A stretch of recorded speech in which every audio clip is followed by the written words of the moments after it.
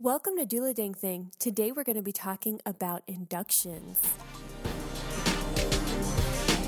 Doula Dang Thing podcast is not recommended for medical advice. If you have a medical issue, please contact your care provider. Hi, I'm Ashley. I'm your doula, and I'm here with Natasha, my sister. Hello. Natasha has some questions about inductions today. Yeah, like what technically is an induction? Great question, Natasha. My question is, what is that? Yeah, so it is any kind of way that they use to make your labor start medically. So that can mean a membrane sweep, which is when they go up through your vagina with their fingers, and if you're already a little bit dilated and they can get their fingers up through your cervix, they pull away your amniotic sac away from the uterus wall, which then releases hormones to start labor. Oh my God, that makes me want to cry. That sounds terrible. It's not comfortable. It's not like the worst, but it's definitely not comfortable. And there are a lot of risks associated with it, like they could accidentally break your water. And then when your water is broken, you're more susceptible to infection. It works about half the time, but it is an option if you want to get this party rolling. Also, they give you what's called prostaglandins. It's a synthetic hormones that they put into your vagina to soften your cervix to get you ready for opening up dilation. It's kind of like a tampon kind of thing filled with medications that they stick up there, or like a pill or something like that. It's not like an injection or anything. They also use what's called mechanical dilation. So they'll take what's called a balloon catheter or some sort of Foley bulb, something like that. They fill it with water. They put it up first. They put it in your vagina up next to your cervix, and then they fill it with water, and then the pressure on your cervix is thought to help open it up. That is not very comfortable either. I mean, nothing in birth is that comfortable, honestly.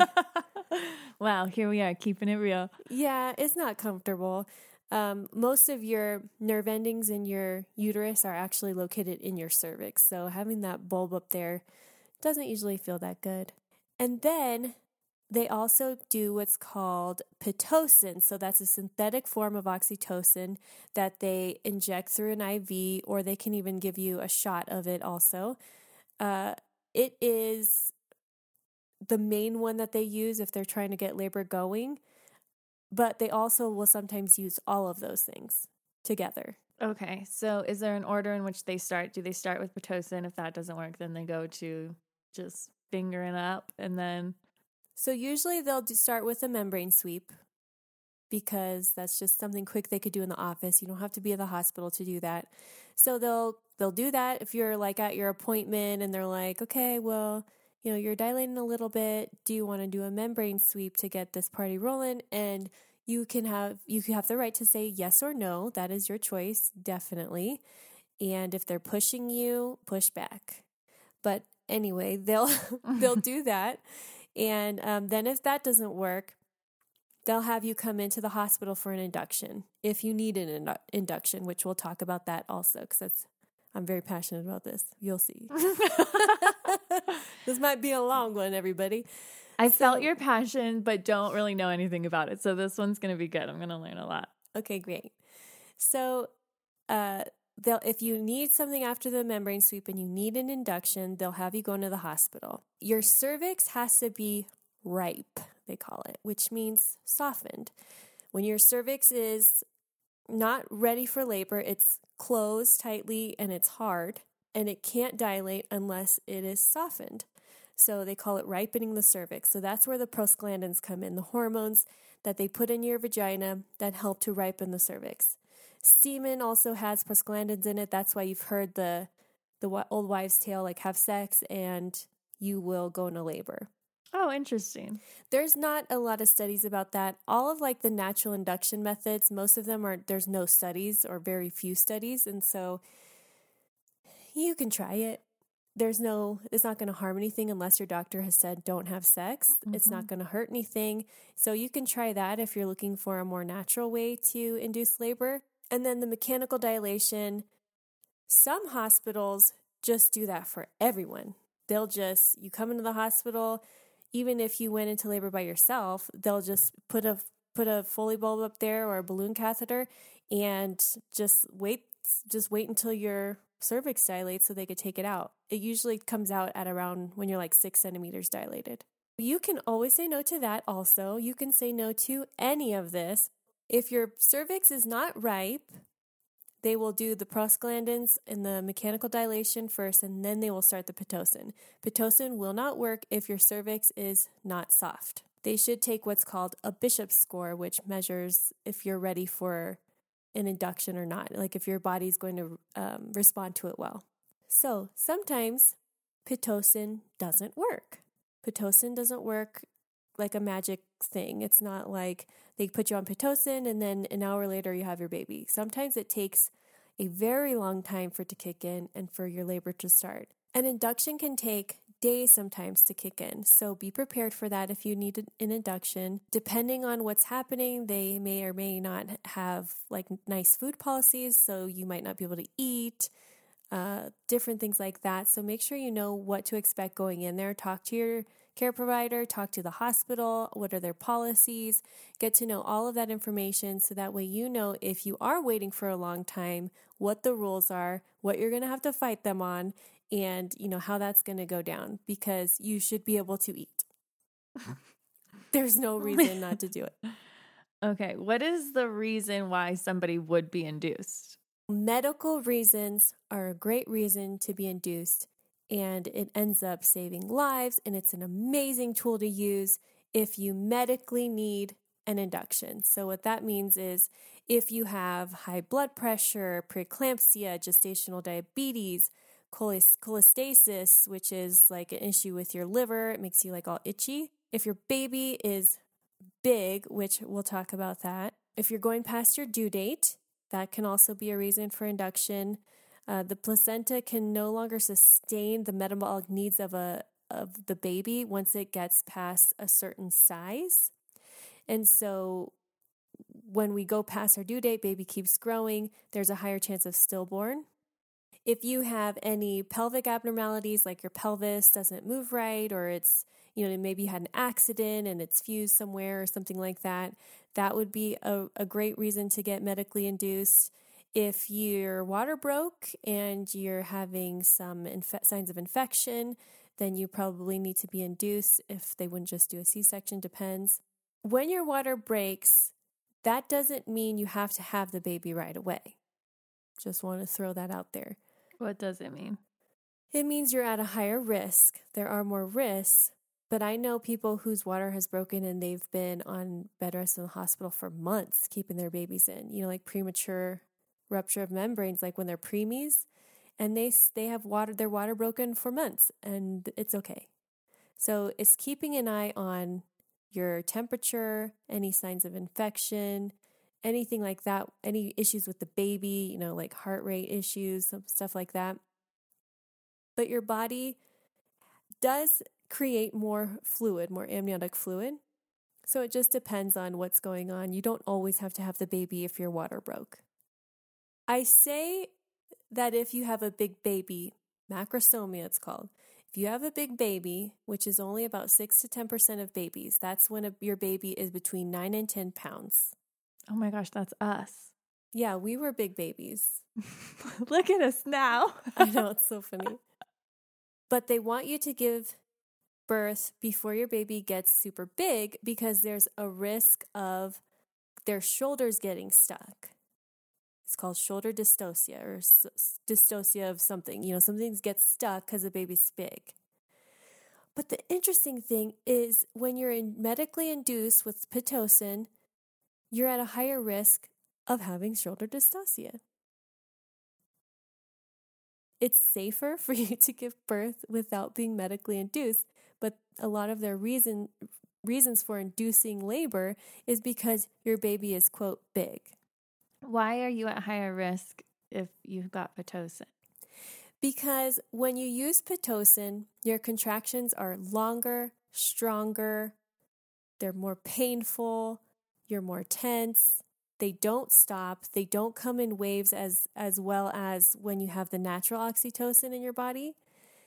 And the doctors sometimes pump up the jam on the level of that, and they give you too much too fast, and then your body becomes desensitized to the Pitocin. Your receptors stop recognizing it. They're like, look, we've had enough of this. And then that causes a whole other thing of issues. So when you're getting induced, if it's not medically necessary, it can be very dangerous because your body, a lot of times labor will stall or it will slow down or like something will keep it from continuing on in the same way it's been. But your body is doing that for a reason. So when you're in the hospital and they say, oh, your labor slowed down. Do you want to have some Pitocin so we can speed this up? And you say, yeah, sure. Well, there was a reason why your body slowed down. Mm-hmm. It was either because you were anxious, stressed, tired, or any of those emotions, because your emotions do affect your hormones and vice versa. And so when you're feeling scared or stressed or anxious, your body says, uh-oh, birth is not safe. We're in a dangerous situation. It's like in caveman times, right? Mm-hmm. If you were giving birth to a baby and you were in a dangerous situation, your body would stop your labor so you can go to a safe place. So when you are saying, oh, okay, well, yeah, let's just forget all that and let's just like pump up the jams on the... I keep saying pump up the jams. I don't know where that's coming from, but... Our 90s upbringing. Yeah, we're just so cool. But when you do that, you're not fixing the problem. Mm-hmm. So if you're tense and stressed and then you get Pitocin, which makes it more painful and your contractions last longer, are you going to be relaxed or are you going to be tense? Mm-hmm. But I still don't understand. Like, I understand all that. That makes sense. I don't understand how getting Pitocin would lead to a shoulder dislocation or whatever. Shoulders. What's it gets stuck. Dystocia. Or dystocia. It doesn't. So, okay, I'm not done. Okay, I'm getting there. Okay. So when another reason why your labor can stall is because your baby is in a difficult position. It hasn't had a chance to properly turn, and it hasn't had a chance to get in the right spot to get around your pubic bone. So when your baby is in a bad position, or not a bad position, but a difficult position, your body will sometimes allow you to rest. So baby can wiggle around and get in a better position. When you say, oh, labor stalled, something is wrong, we got to fix it, let's give you more medication, let's turn up the Pitocin. I almost said pump up the jams again. Everyone's going to put that song on after this podcast. When they turn up the Pitocin, when your baby is in a difficult position, it doesn't allow for the baby to turn properly. It doesn't give the baby time to move. And so it's being pushed down by your uterus and it gets stuck. Okay. Now, there are different positions you can use to fix that. Lots of different positions. But when you're forcing your body to give birth when it knows something is not right, we are forcing it to do something that is harmful. Mm-hmm. Sometimes your uterus needs a break and your body will recognize that and it will stall your labor. When your uterus has too much action, there's too much going on, it gets tuckered out. And that is very dangerous. It can cause hemorrhaging after labor. And it's just very dangerous not to have a well-rested, ready uterus. So when you're pumping your body full of Pitocin and you don't get much break in between and it just keeps coming and coming and coming, your body is going to get tired. Your uterus is going to get tired. And afterwards, we talked about before, when you give birth, after you give birth, your uterus continues to contract in order to stop the bleeding after birth. Well, if your uterus is just like, I'm so tired, I can't do any more, What happens afterwards once your placenta detaches and you have that open wound in your uterus that needs to be clamped on to stop the bleeding? And then if you already had a bunch of Pitocin going through your system, and then the doctors are like, okay, her uterus isn't contracting, let's give her Pitocin, but you already had so much that your receptors are not sensitive to it anymore, then what happens? Scary. Yeah. Okay. I will say Pitocin is amazing if you need it. If you do not, the risks do not outweigh the benefits. Let's talk about the benefits a little bit more, because I don't want people who do need it to be scared to get it. So the benefits of being induced are, if it's medically necessary, it's going to save your life and it's going to save your baby's life. And what better benefits do you need? But the other benefits are, if your doctor has a scheduling conflict and they won't be able to be there, but if you were induced, they could guarantee their presence. That could be an option. Or if you have a scheduling conflict and you want to make sure you know when you're giving birth, then you can schedule an elective induction. But that comes with risks. So you have to decide, is the scheduling issue worth the risks that are associated with it? That's fair. If your baby is not going to make it unless you get induced, that's amazing. Yes, get induced. And it's going to be great. Same thing with getting a C-section. If you need that, if that's medically necessary, what an amazing thing that you get to do. You get to save your life. You get to save your baby's life by doing that. And no birth is without risk, of course. It's always risky, but when we can pick and choose what we do to minimize the risk as much as possible, that's when everything works the way it's supposed to. All of these interventions and all of these things were created because doctors wanted to make birth safer for everybody, safer for the pregnant person, safer for the baby. They created these things for good reasons, and they work. They work great. But when you don't need them, they add an extra layer of risk that doesn't need to be there. Mm-hmm. I mean, I guess it's kind of like plastic surgery, right? Like it was created for war veterans, and now it's like, oh, I don't really like my nose, I'm gonna fix it. That's a great example. Okay. So it's like, it's your choice. You can choose what you want to do. You can choose to schedule an induction even if you don't necessarily need one, but it does add an extra layer of risk. Okay, cool. What are the reasons that a doctor would tell you, like, hey, we're gonna give you Pitocin because XYZ, and what are the reasons that will be clear for somebody who doesn't want it unless it's necessary to say no to, and when will they say, okay, cool, let's do it? So doctors are really, really afraid of the baby getting stuck. A lot of like the litigation suits and all that stuff that come from issues from birthing situations were because the baby got stuck. So they're going to play it really safe. They're going to be extra cautious. If they even think your baby might be a little bit on the big side, they're going to recommend an induction. So ask questions. If you don't want an induction, say, okay, why do I need this? What happens if I don't get this? Is this going to be a problem? Like, just get into their head and see why they're saying what they're saying.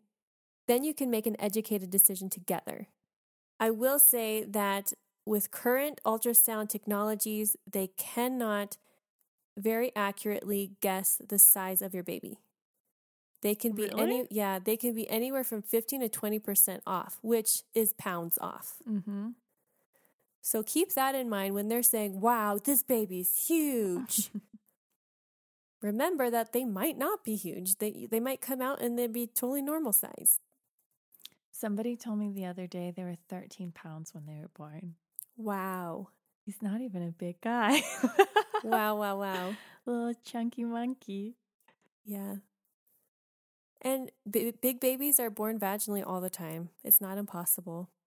What is that wiggle room? So like if the doctor's saying like you're measuring at 10 pounds or you're measuring at week 42 and like you're at like how does a mother kind of manage making that decision safely for herself?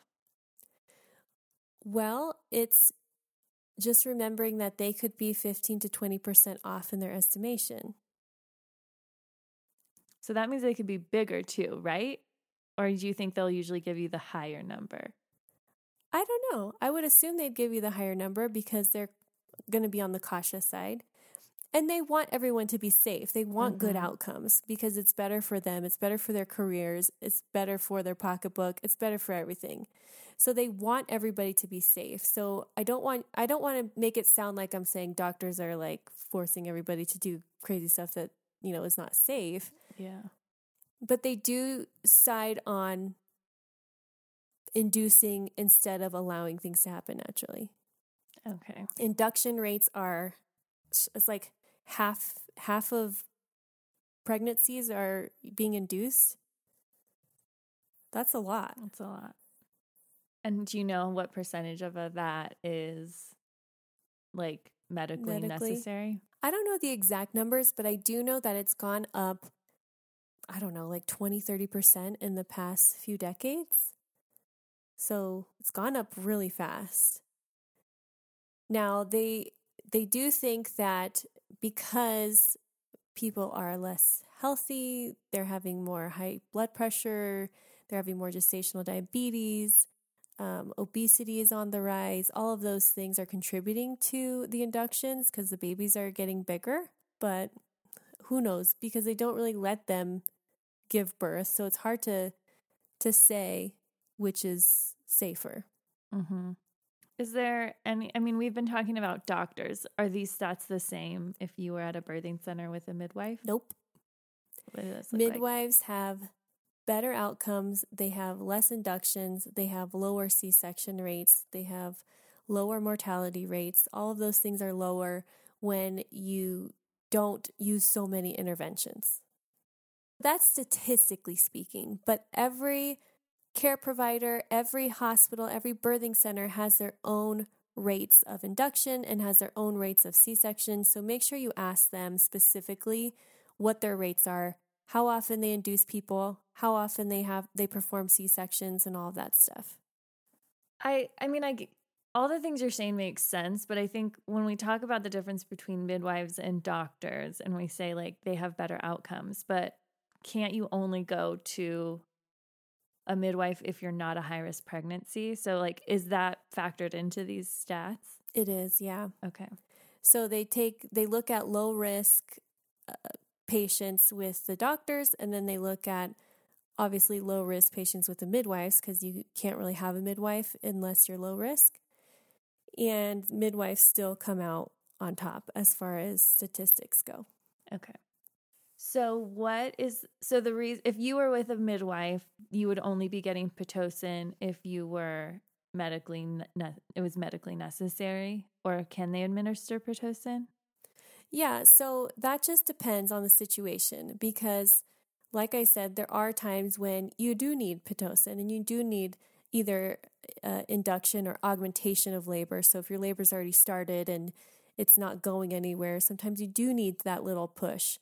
So that's why it's so important to find someone that you trust, that you can talk to and ask questions with, who respects what you want, and you feel comfortable and confident that they're going to make a decision that is the safest and most beneficial for you and your baby. Because it is hard. You think about, being a doctor or a midwife, that would be really tough not to be a little biased. Like, you know what? It would be really easy if I just did this. It would be easy if I could just like get this baby out and then I get to go home. Mm-hmm. That would be really hard.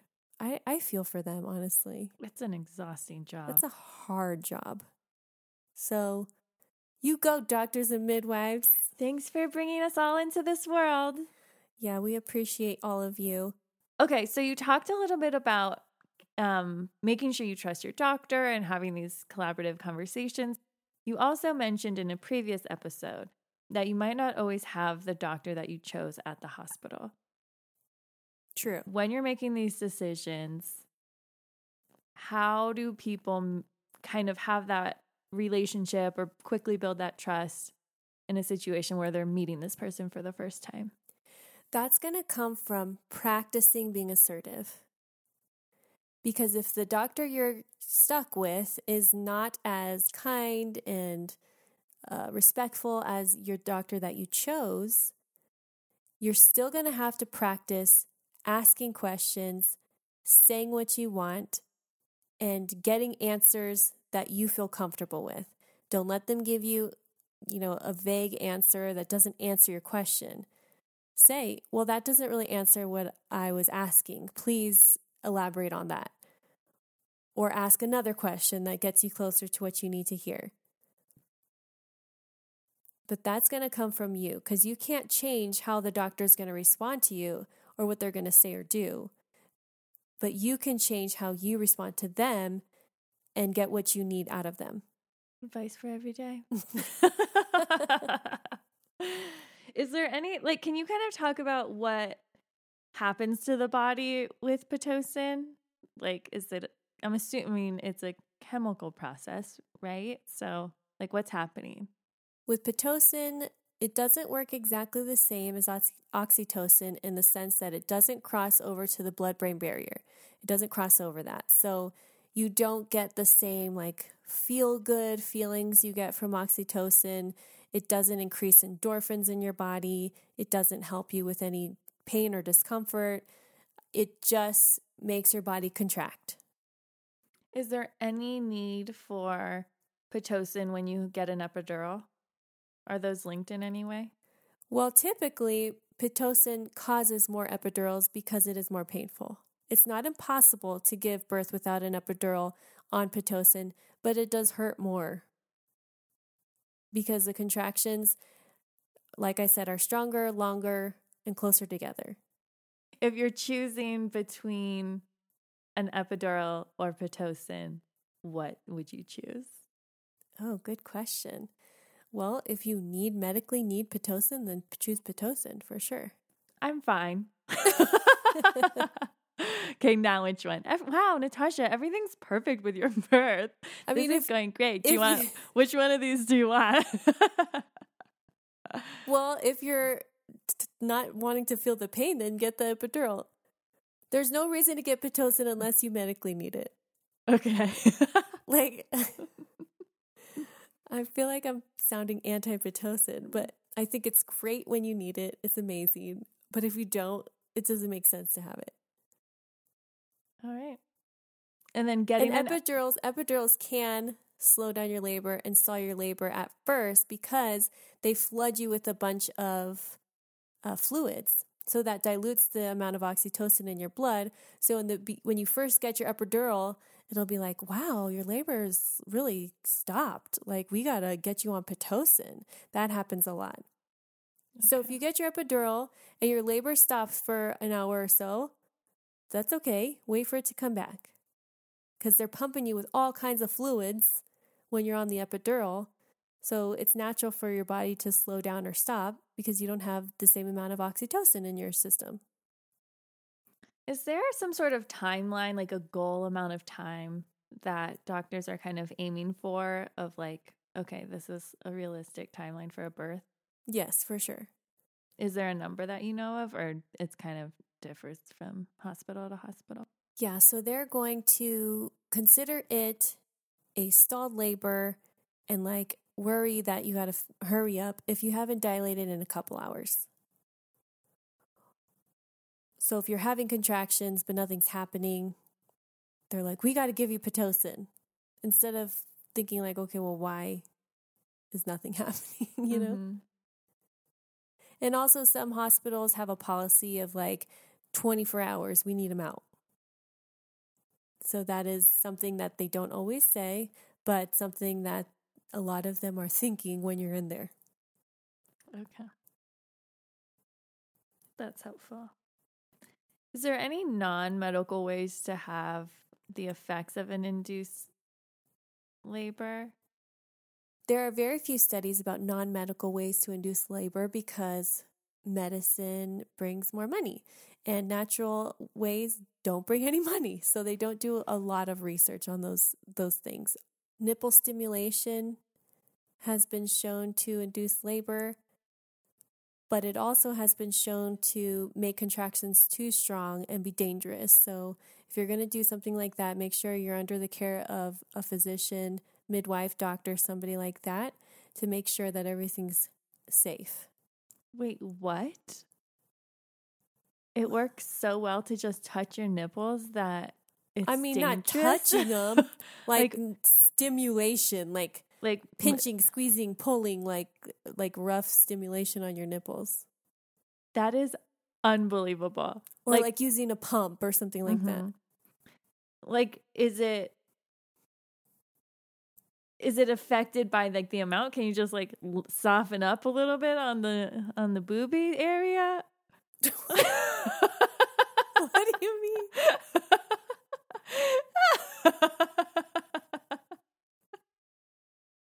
We're in a rare form today. Oh man, is it like? Can you just lighten up on them and then is it? I'm not asking. I think I get what you're saying. Like, can you just like, okay, I'm having strong contractions. Let me just like do it more gently. Yeah.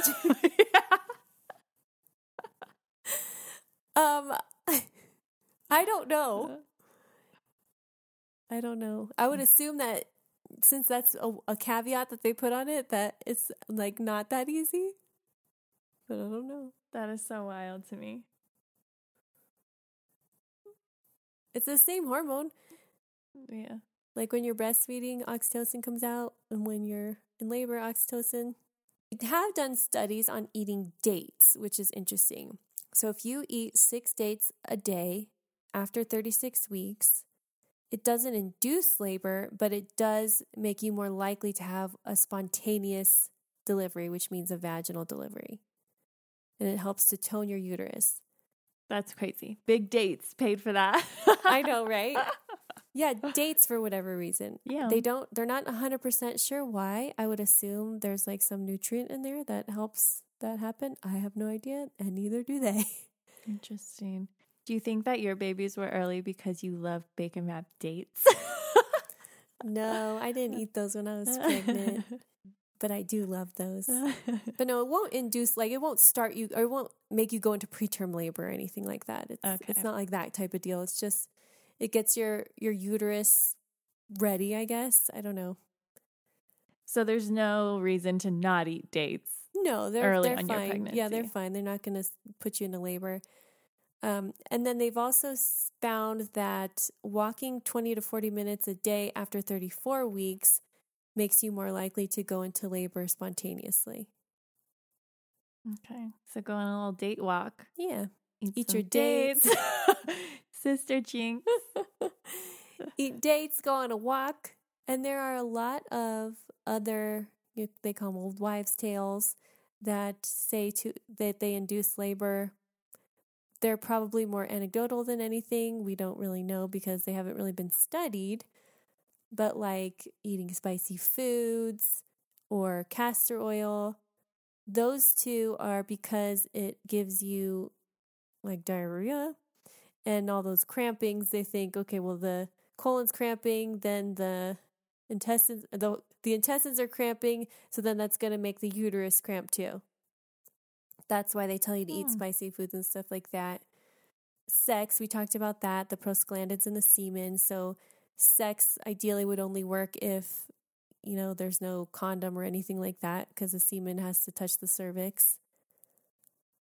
But even that hasn't really been proven. It's just kind of like an idea, I guess, because they both have prostaglandins. Mm-hmm. And when a woman orgasms, she releases prostaglandins too. So sex, no condom with an orgasm is more likely to help than anything else as far as sex goes.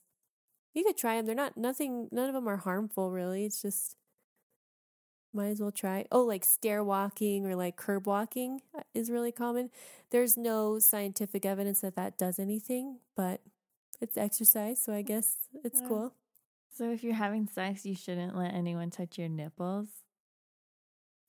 No, I mean, don't let them like suck on your nipples like a baby would, like for that long, but they can touch them. But honestly, when you're pregnant, they're usually really sensitive, like sore. So you don't always want somebody touching them anyway. Get out of here. Like, for many ow! reasons. All right. But yeah, rough sex, rough nipple play when you're pregnant can be dangerous. Find yourself a gentle lover. Just kidding. That's unbelievable to me. If you have a stalled labor, sometimes you can kiss, hug, anything that releases oxytocin. You can do nipple stimulation if your care provider says it's okay. All of those things can help. Lowering the lights, that really helps very well because your body releases melatonin, which then helps assist with the oxytocin, and all of them work together. Just keeping calm, relax, that's what's going to get your labor going. Trying different positions, all that kind of good stuff.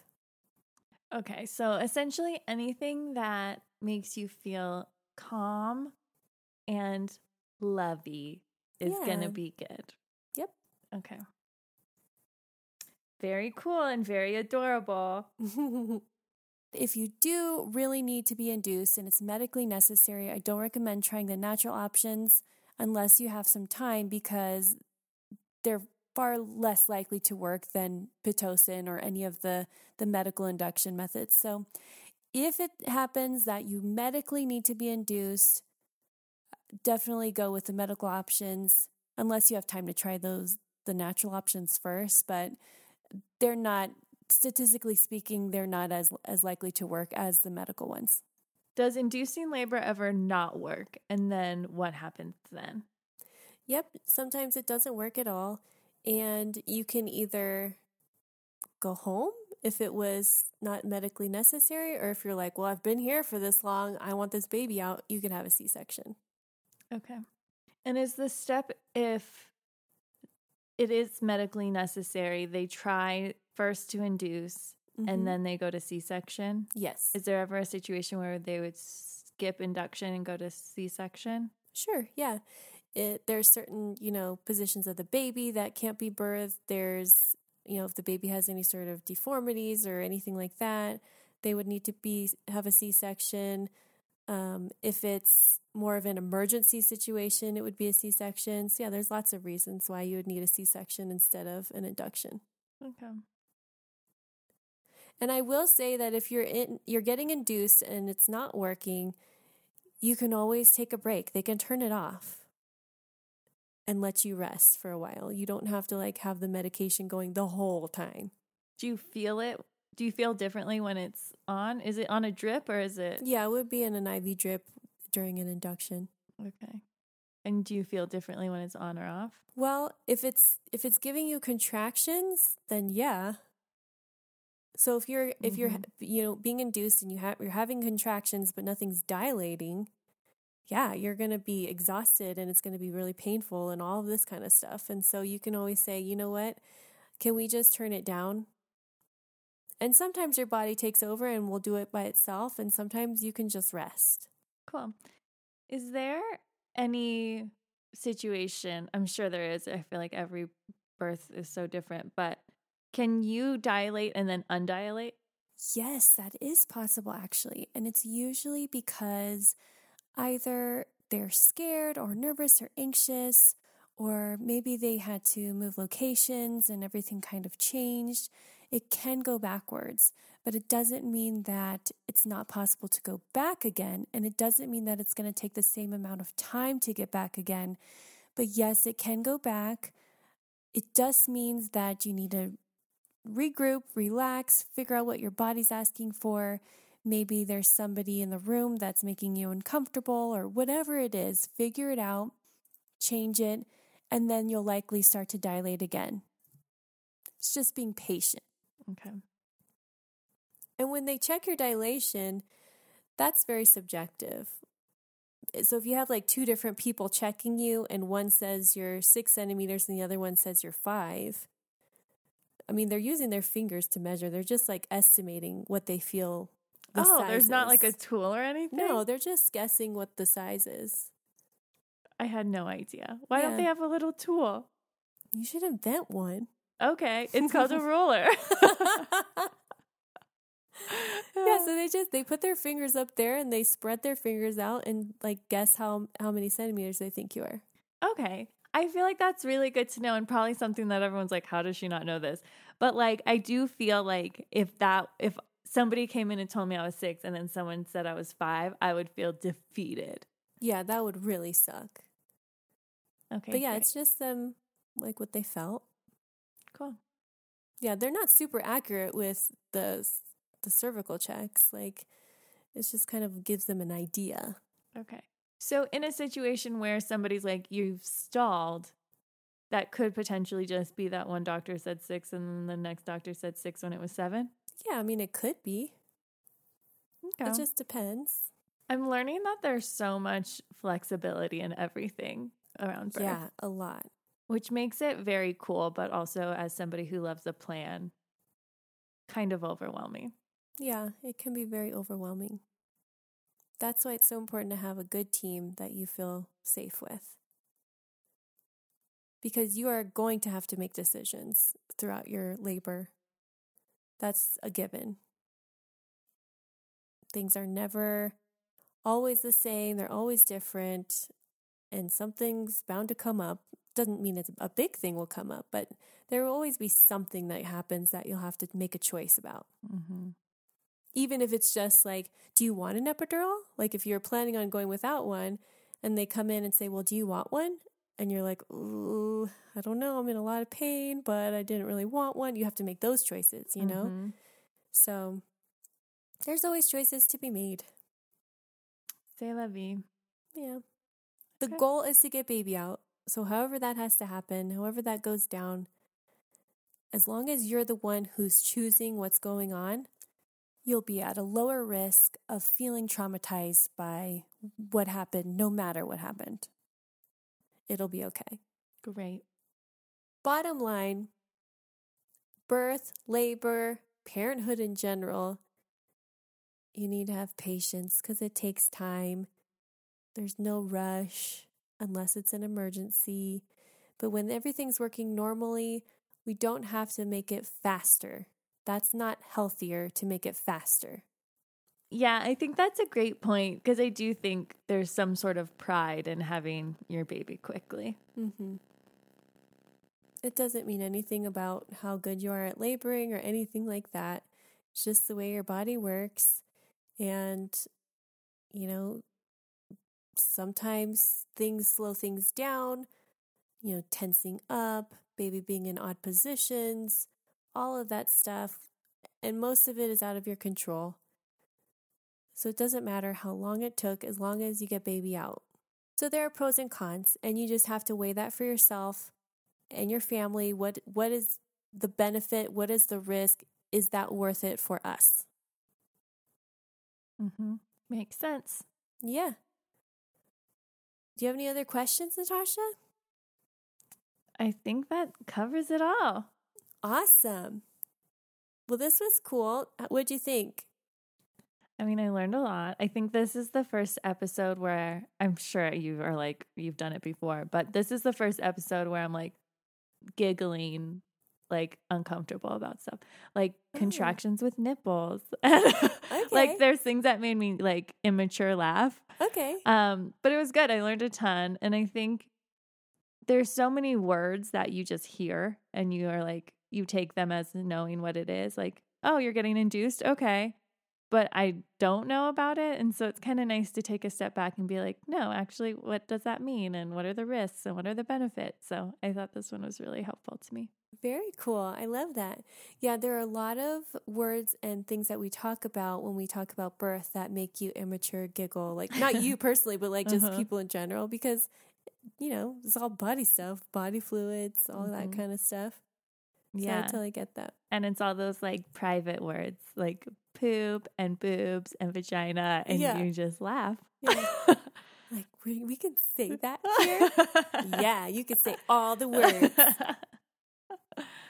Cool. Right. Well, this was great. If you want to learn more about induction, check out supportedseason.com where my bump up birth method is available.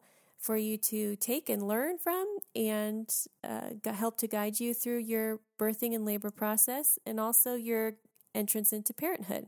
And some coaching opportunities if you're interested in some one-on-one sessions with me. Thank you so much for joining us today. We hope to see you next Wednesday.